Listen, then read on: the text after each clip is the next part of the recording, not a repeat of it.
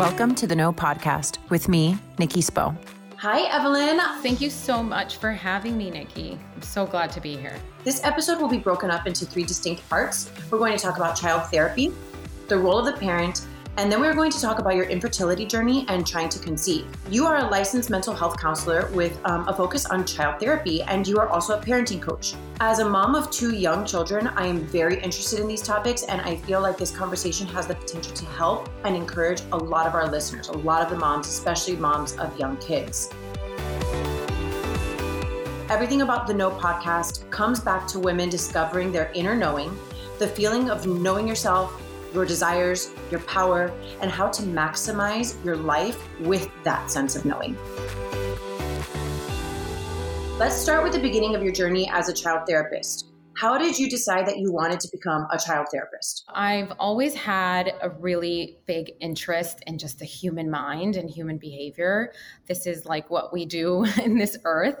And I found it fascinating just to understand how people could walk around being so different, yet we all have like commonalities, right? So I was interested in everyone's story, and there's so much psychology. Children come into this world so pure and so authentic. Then I really wanted to start at the very beginning. I thought I could be a strong agent of change and really make an impact with children, even really, really young children. I completely agree, and there's so much of my own personal healing that I found I had to go back into my childhood to heal those childhood wounds and just systems that were put in place. But why early childhood? We look at childhood as a whole, and we can really look at it from birth until 18 years old when you have your adolescence. What age range do you specialize, and why is it crucial to work with that age range in specific? First, when I was working with children, I was working with all ages. So I would work with even up to teenagers, even adults.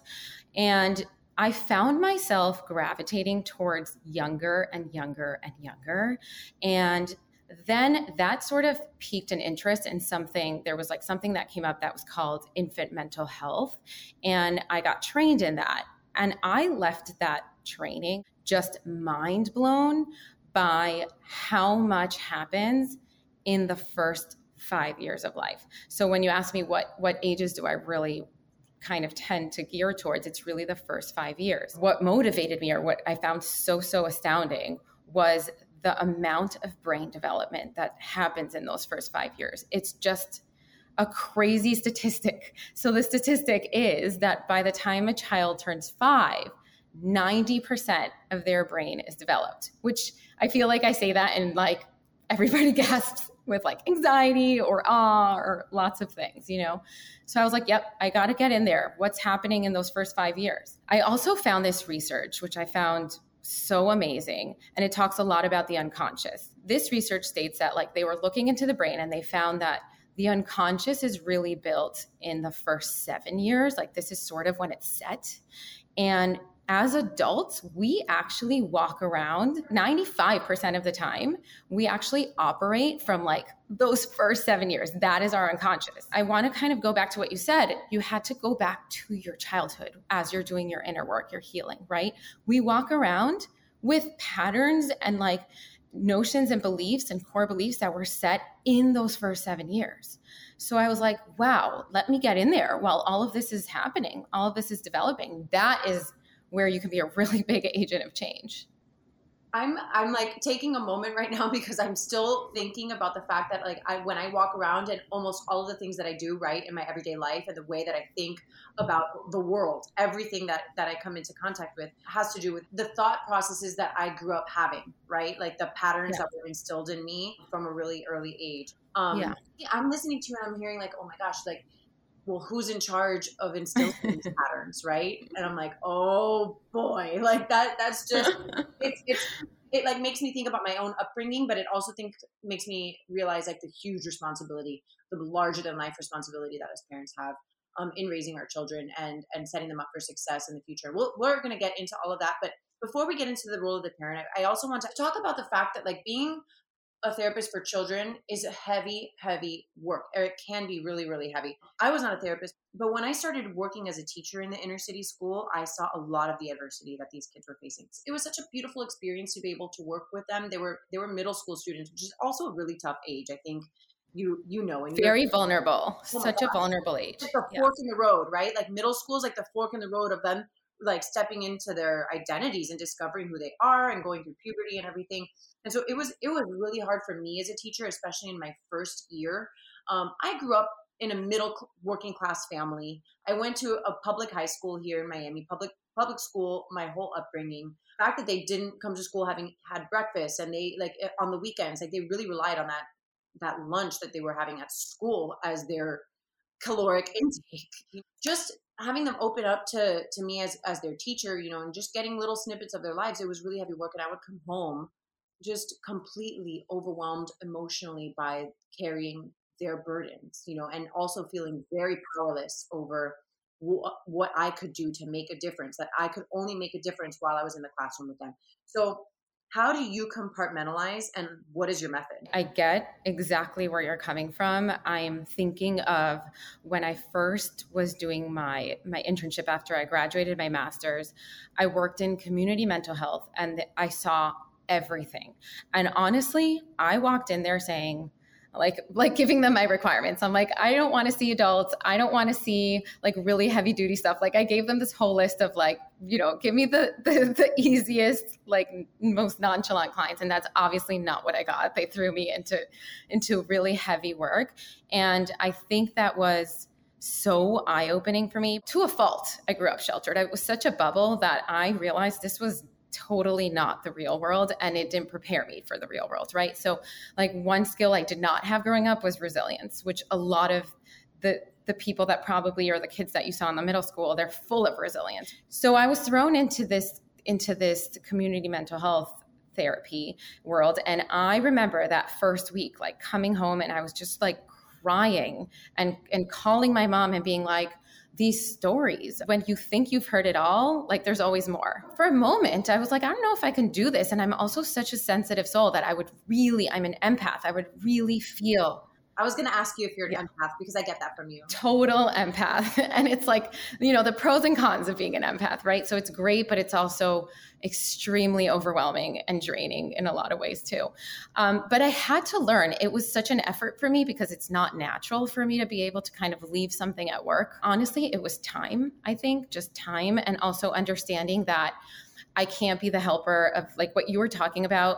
It's not just, seeing the kids in school. It's a systemic problem. And this is a lot of what I saw was a systemic problem. It's an economic problem. It's a parental problem. It's a funding problem. There's so many issues, and you can't take care of it all.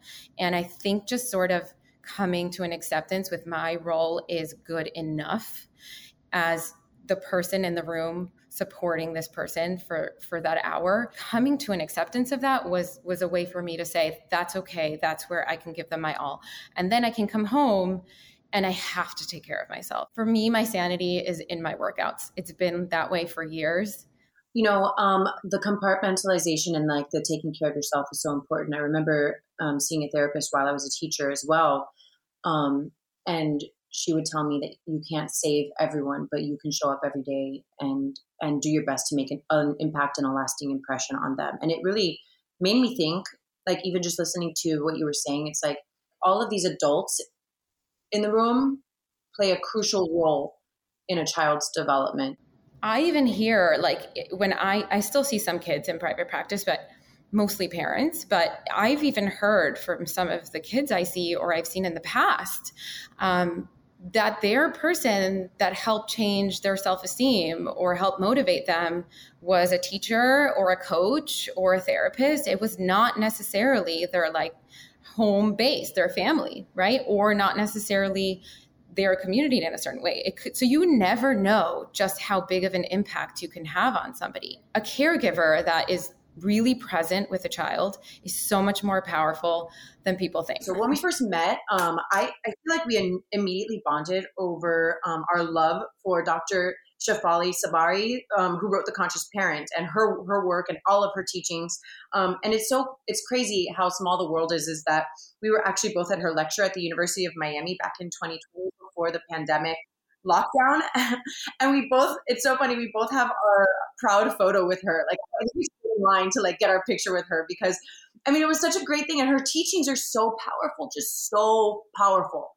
I've gotten that book for like both sets of grandparents for our kids. And Yeah. I first learned of her on Oprah's Super Soul Conversations podcast. And I went on to read her book, The Conscious Parent. And then I think, what's the other one? The Awakened Family. Now she has a new one that I want to read. It's called The Radical Awakening or something. I'm such a girl crush. I'm definitely a fangirl of hers. That book was mind blowing for me. I felt like everything clicked for me when I was reading that, and so many feelings that I could not put into words finally made sense to me. And that's not to say that I became a perfect parent, far from it, but it really got me thinking about how we parent and why our kids trigger us so much. And for what it's worth, it helped me put my ego aside, which was really difficult, but it helped me put my ego aside and have the willingness to look at myself and get better. And ultimately, when I started to adopt this practice, it started to heal me. Like it's incredible healing. Yeah. Why is coaching parents paramount to your success as a child therapist? But also, how are the parents' roles crucial to the children and ultimately the entire family's success? Yeah, there is something just so incredible about starting to parent in a really conscious way. Will heal anything that was sort of missing in the way that you were parented. You talk about all these triggers and all these things, and this is just like the way that Shefali, she definitely changed my entire path of my work and my career. I feel like I owe it all to her. I'm working with kids. I'm still a little frustrated working with kids because I'm not really seeing these like big, ginormous impacts all the time. And I'm like, this is not enough. So what I started to realize as I worked with kids, but also as I dove deeper into like infant mental health and also, read things like from Shefali and other people that were similar, was that the kids are actually not the root. So what I thought in the beginning is, let me start at the root. Let me start when they're little. And kids are actually not the root. It's actually the parents. The parents are the root.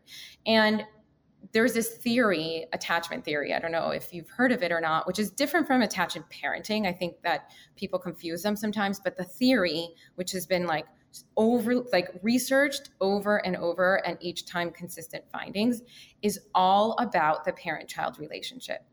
And this parent-child relationship develops as soon as, actually sometimes some researchers will say even in utero it starts, but the first year of life, even it becomes, the quality of it becomes known as like a secure relationship or an insecure relationship. And these first 5 years, as this child's developing this brain so rapidly, the relationship between the child and their caregiver, or plural caregivers, is so impactful in the way their brain is going to develop. Let's kind of talk about practically what this means. A child will understand their worth, if they're worthy or not worthy, if they're lovable or not lovable. They will understand how other people are. Can I trust others? Can I not? Am I kind of self-relying here, or, are people good? And they will understand sort of, how is the world? Is the world a predictable and safe place for me to go and explore and try things and take risks?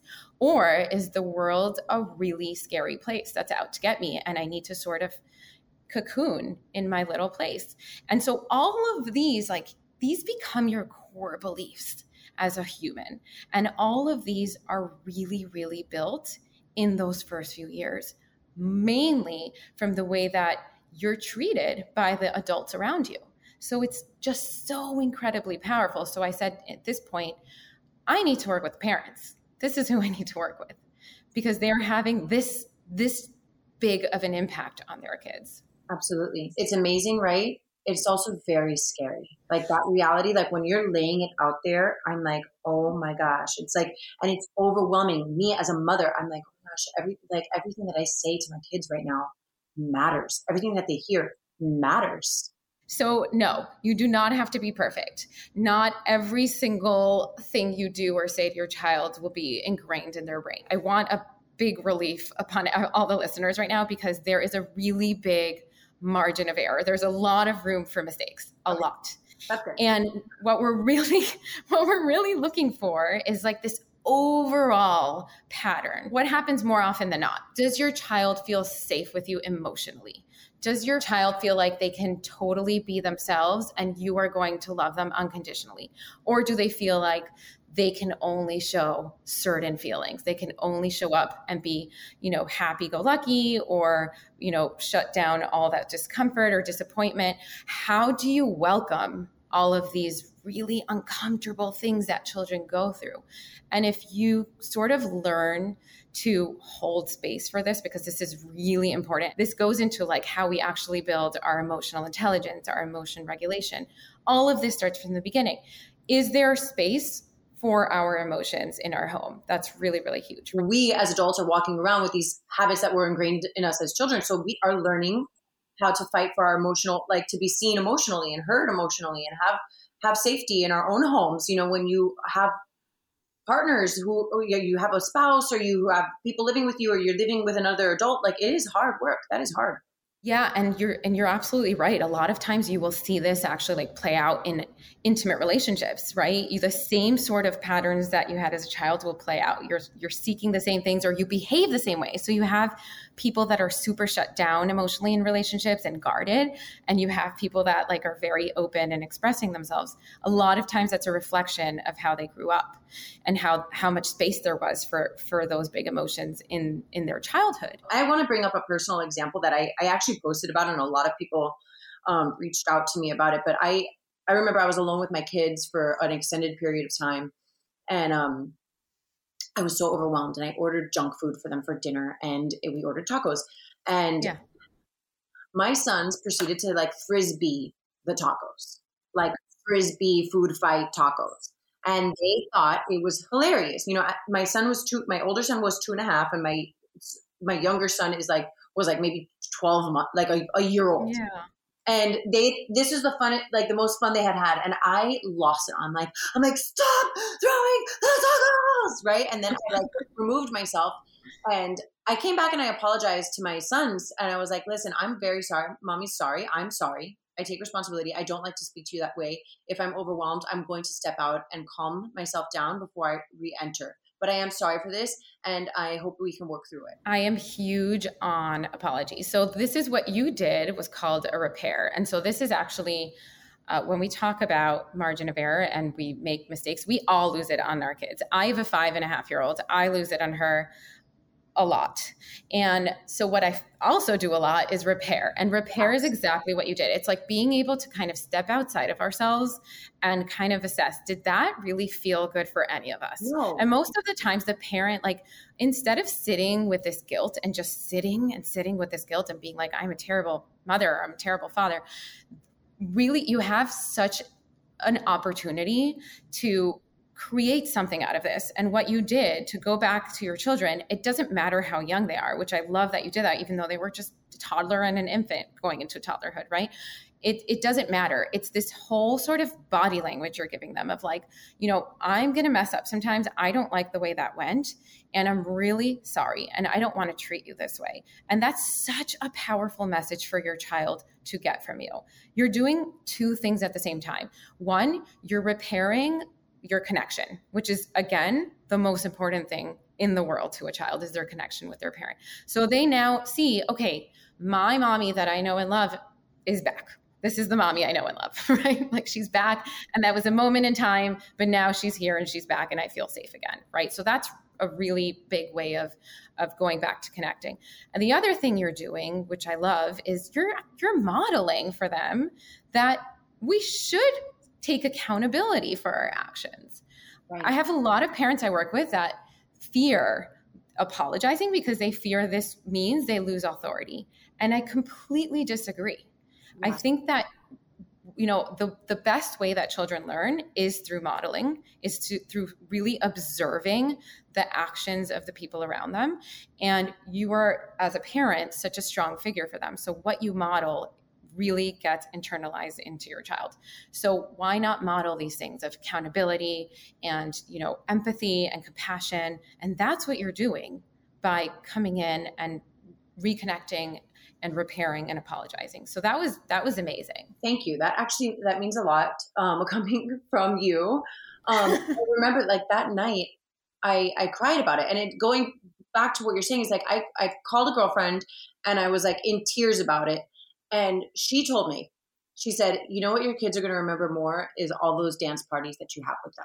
Yeah. Like, I was really upset about it that night, but I tried to think about it that way. The overall feel Yes. of the home and the energy between the parent and the child, right? Like, so you are allowed to have the mistakes here and there, but you're looking for the overall feeling. And that's my takeaway from what you're saying in regards to this topic that I think is really, really important for our listeners to understand. 100%. And you know what, there's this quote out there and I don't remember exactly like who said it or how it goes, but it's something to the extent of like, your kids are not going to remember what you bought them or everything you said to them. What they are going to remember as they grow up and remember their childhood is how they felt around you. That's what they're going to remember.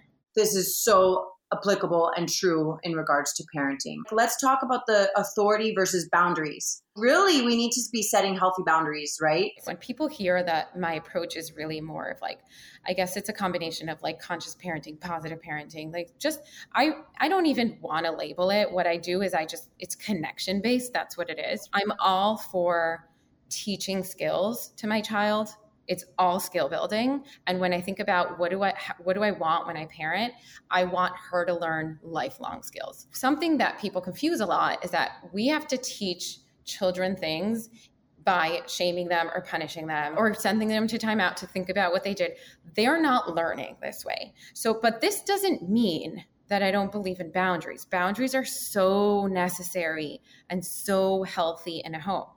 Boundaries equal safety. Like, you know, when there's a boundary, like even if you think about it, I always do this little exercise with parents where I'm like, imagine you were on the top of a skyscraper and you were on the roof and there's no railing around it. And it's a windy day. Like, where are you going to be standing? You're going to be standing in the center and you're not going to move. Right? This is where the only place you feel semi-safe. But now if I say, okay, there's this big sturdy railing all around the perimeter, this changes the experience for you completely. You're like, okay, I know I'm safe. I know I'm not going to fall off. And it allows you to explore a lot more than without having boundary. That is the representation of boundaries in a child's life. It gives them this perimeter where they can still explore, because you don't want them to not explore. Exploring is the way that they develop and grow, right? The way they gain skills like autonomy and resilience and all of that. It's through exploring and through failing. But when they know there's these sturdy boundaries, and this is why I really believe in consistency when we parent, because when boundaries aren't consistent, that means they're not sturdy, right? They're there sometimes, not there other times. So when we parent consistently, these sturdy boundaries provide a safety net for them, physically and emotionally, everything. That is the best analogy that I've ever heard. I did read it in a book. Okay, if you're in a two-parent home, right? You have to get on the same page with your partner too about these things, and that's hard work too. You know, so these examples and these analogies are so important. And, you know, I know so many moms who carry the mental load of their families, right? Yes. And I'll speak for myself. I read the parenting books and I provide the spark notes, you know, to my spouse. Right? That's usually how it is. Right. These are the key points. How do you feel about them? Are we on the same page about this moving forward so we can parent as a team? You know, but it's so often that moms are the ones doing all like this time-consuming research. Yeah. And that's hard, but that analogy, I'm going to take that with me and I'm going to share that, because it is such a really good visual of how boundaries are important. Doing this kind of parenting does not mean you don't hold authority. It doesn't mean you don't have boundaries. You just understand what your role as a parent is and what your job, and it really is to hold those boundaries and keep your child safe and healthy. But you also understand the job of a child, which is to push boundaries and to explore and have big feelings and all of this. This is really their job. And lots of times I think that's where parents get frustrated. They're like, they want to set the boundary and then they want the child to like the boundary. They're like, now you have to like that you don't get to eat ice cream. Right. There is freedom in the boundary. Like this is the limit, but within these limits, you have freedom of choice. Yes. So that becomes such a healthier way of parenting, because kids and if you think about just how heavy of the stuff that's going on for them in terms of development, you want them to feel powerful. You don't want their power to go away. And I think a lot of times being threatened that you're not going to have leadership and authority, we end up stripping away the power of kids all the time. And it's not necessary, when just exactly what you're saying, like you can still give them power and choice. I literally had this discussion with my older son, Santiago. Like he was refusing to wear the heart PJs. He wouldn't do it for the gram? No, he wouldn't do it for the gram. I'm like, we have to get this. He's like, no deal. But I remember thinking like, okay, well, fine. You know, is this fight worth it? Like, no. So I told him, you can go, if you go put these PJs back and select another pair of pajamas yourself, we can change.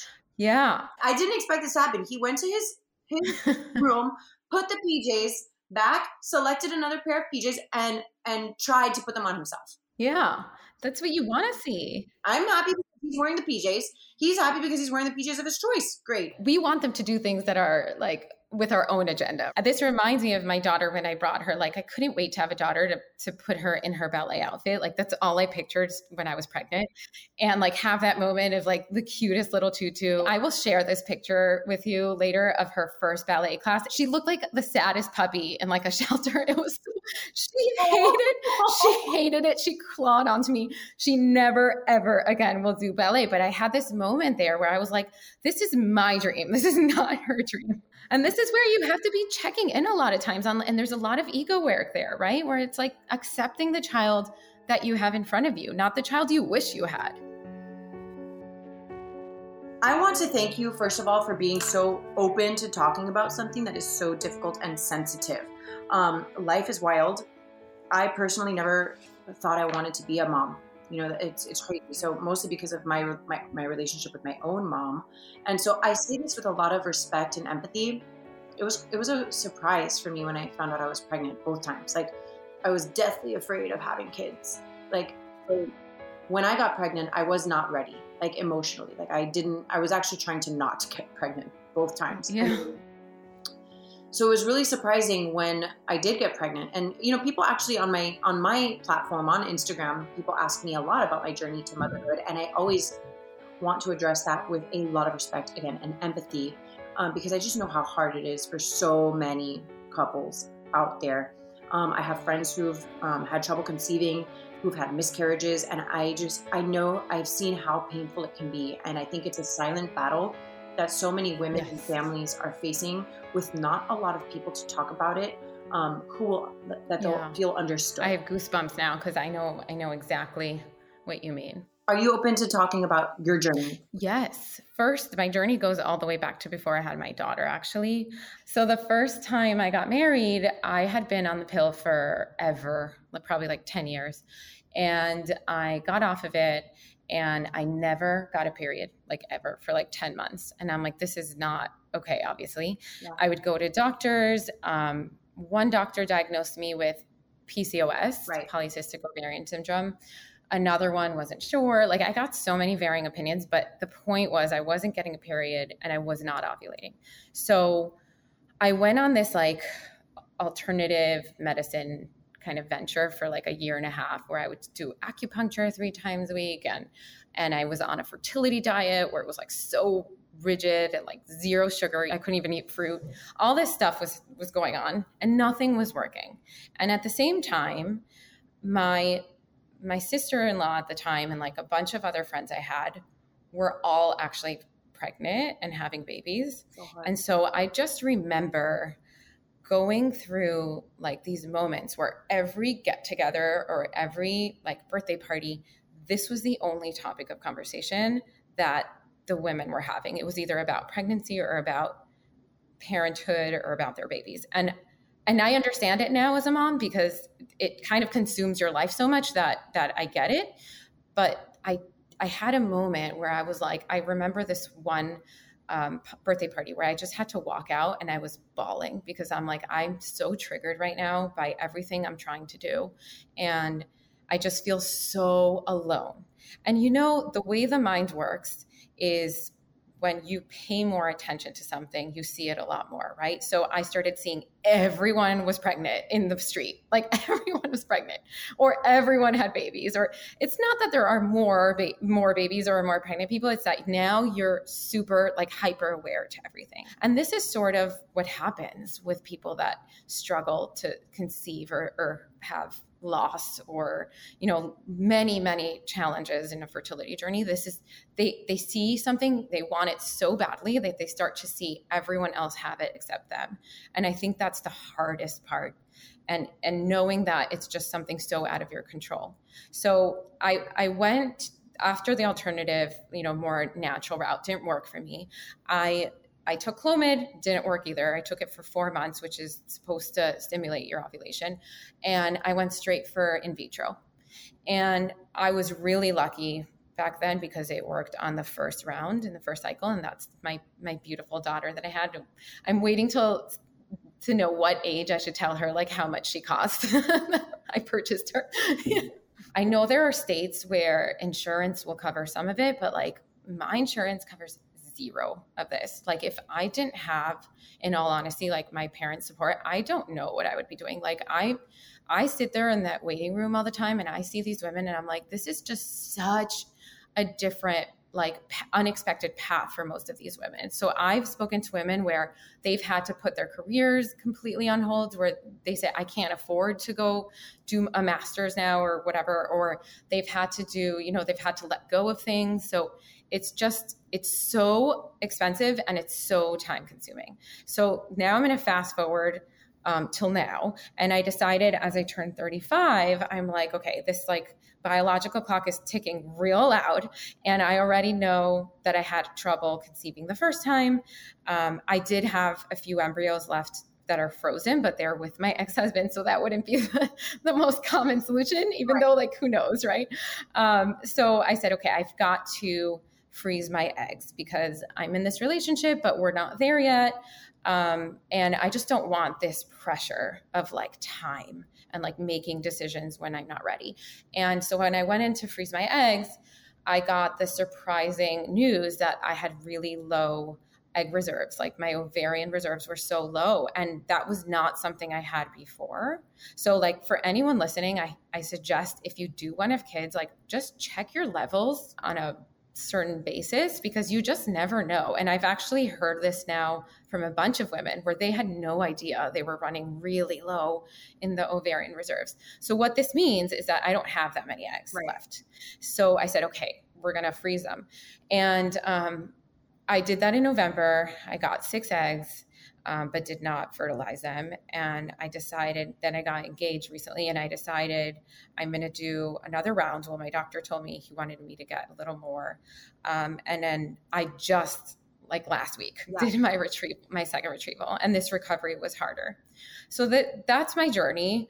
Right now, to tell you, so like to be completely honest, right now, I know that some of like a couple, very few of them fertilized. But then here's the thing, like they call you the day after, they're like this many fertilized from the ones we got, but now they have to make it 1 week to actually mature into embryos. And so you just don't know. So a lot of what fertility and fertility journeys is the waiting game. You just don't know. So you have to wait this 1 week to see if they become embryos. Then you have to genetic test and wait another 2 weeks to see if they're healthy. Then you have to implant. Then you have to see if it catches. Then you have to see if you don't miscarry. It feels like so many steps compared to somebody that might get pregnant naturally and they just don't really know all the steps that had to happen for them to get there. Yeah.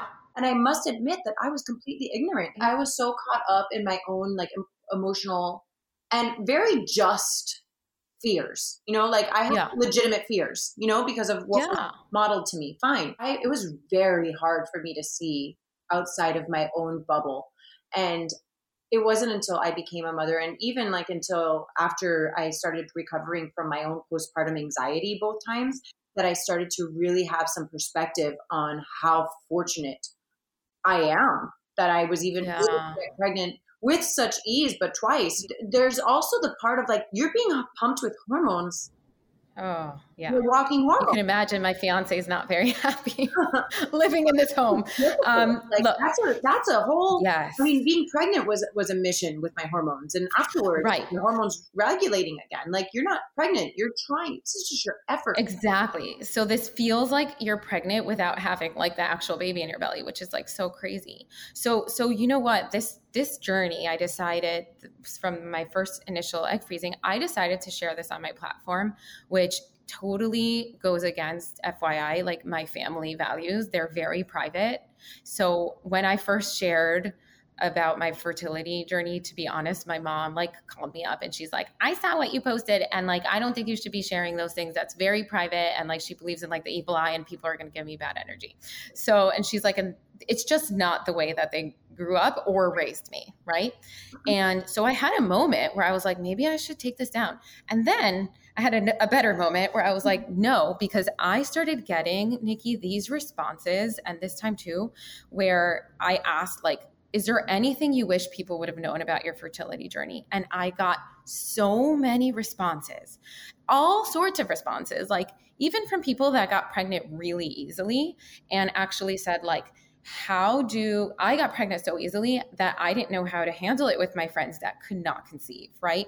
I also got responses from spouses that said, I don't know how to support my partner in what they're going through. Like, so it was just incredible, the amount of what you're saying, the silence or like the isolation that comes with infertility. I think that's my biggest sort of takeaway is like, it's so isolating. And if there's something I could tell people on here is to really walk away from that isolation, to find a community, to find your village. The amount of support that I have gotten, even from strangers that I don't know, women are amazing. Yes. When women come together, like it's a totally different village than any other village. It just feels like a topic that has so much stigma attached to it, and just giving perspective on women that go through infertility journey, there often are associated feelings of guilt and failure. And that's really hard. It's like your body's not working the way that you want it to. I can't give my partner what they need or what they want. There's so much sort of guilt. Yeah. And so being able to kind of process and talk about that with other people, I think is like so important. Well, you know, Evelyn, I mean, it takes a lot of courage to do that. And it's amazing because, you know, I am in a very similar situation. Like my spouse is very private and, you know, I talk very openly, like, especially in the last year about my journey through sobriety, journey, overcoming my childhood traumas that I faced. You know, that's big, you know, and I think like the older generations have a hard time because everything back then was like, keep your head down and push forward. Don't let anybody see like your weak points, you know? Yes. But now I think that there's a lot of power in laying our cards out to an extent, you know, like just showing people that we can be vulnerable. There's power in vulnerability, and speaking your truth and your reality, I mean, is just so powerful, and not just for your own healing, but to help others heal and feel less alone. I think that the big takeaway here is the sense of community. And I could not agree with you more about the fact that like women are powerful when we're by ourselves, but when we come together, we are a force. I always think about this quote by Mr. Rogers, Fred Rogers: whatever is mentionable is manageable. It's a mantra I have learned to live by. And this is a mantra that I really teach my child. This is why she and I talk about like the hardest things that are there to talk about, right? So like death, and like the way we spoke about coronavirus, and like just everything that's hard, that feels really hard. If you can talk about it, you can manage it. Wow. So yeah, super powerful. So whatever is mentionable is manageable. Yeah. So make it mentionable, talk about it, and now it can be manageable. I love that. I think that's so important. So important. Evelyn, I want to close with your words of advice. What advice do you have for women who are trying to conceive or coping with infertility and loss? There are plenty of women that are either going through something similar or have gone through something similar or know someone who's gone through something similar.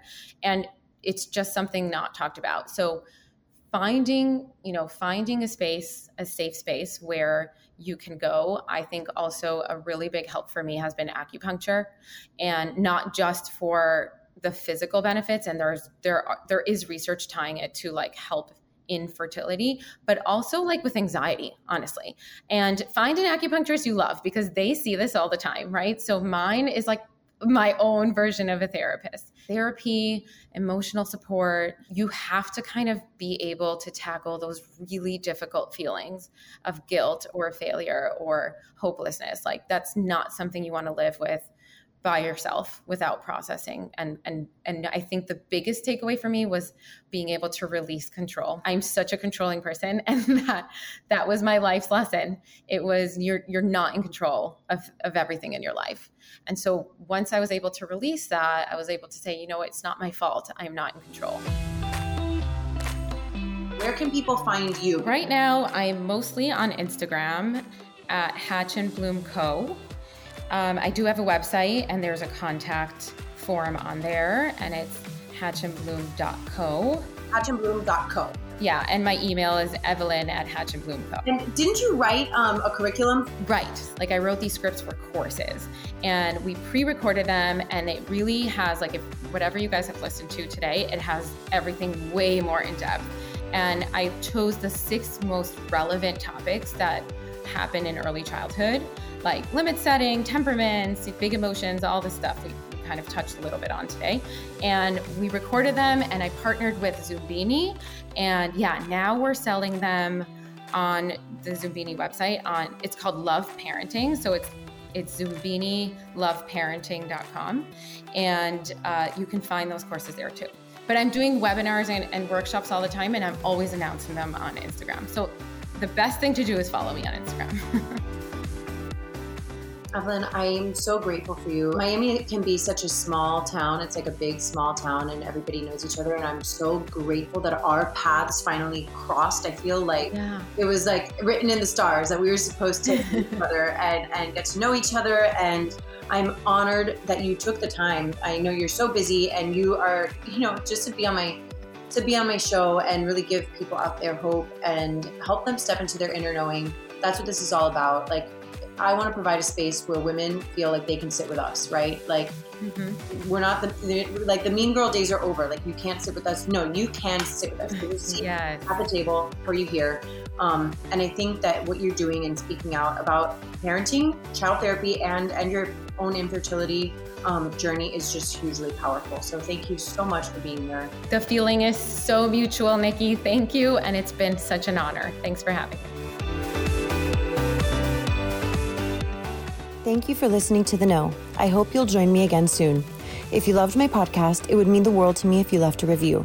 You can connect with me personally via Instagram at Nikki Sap Spo, and be sure to check out my website, nikkispo.com.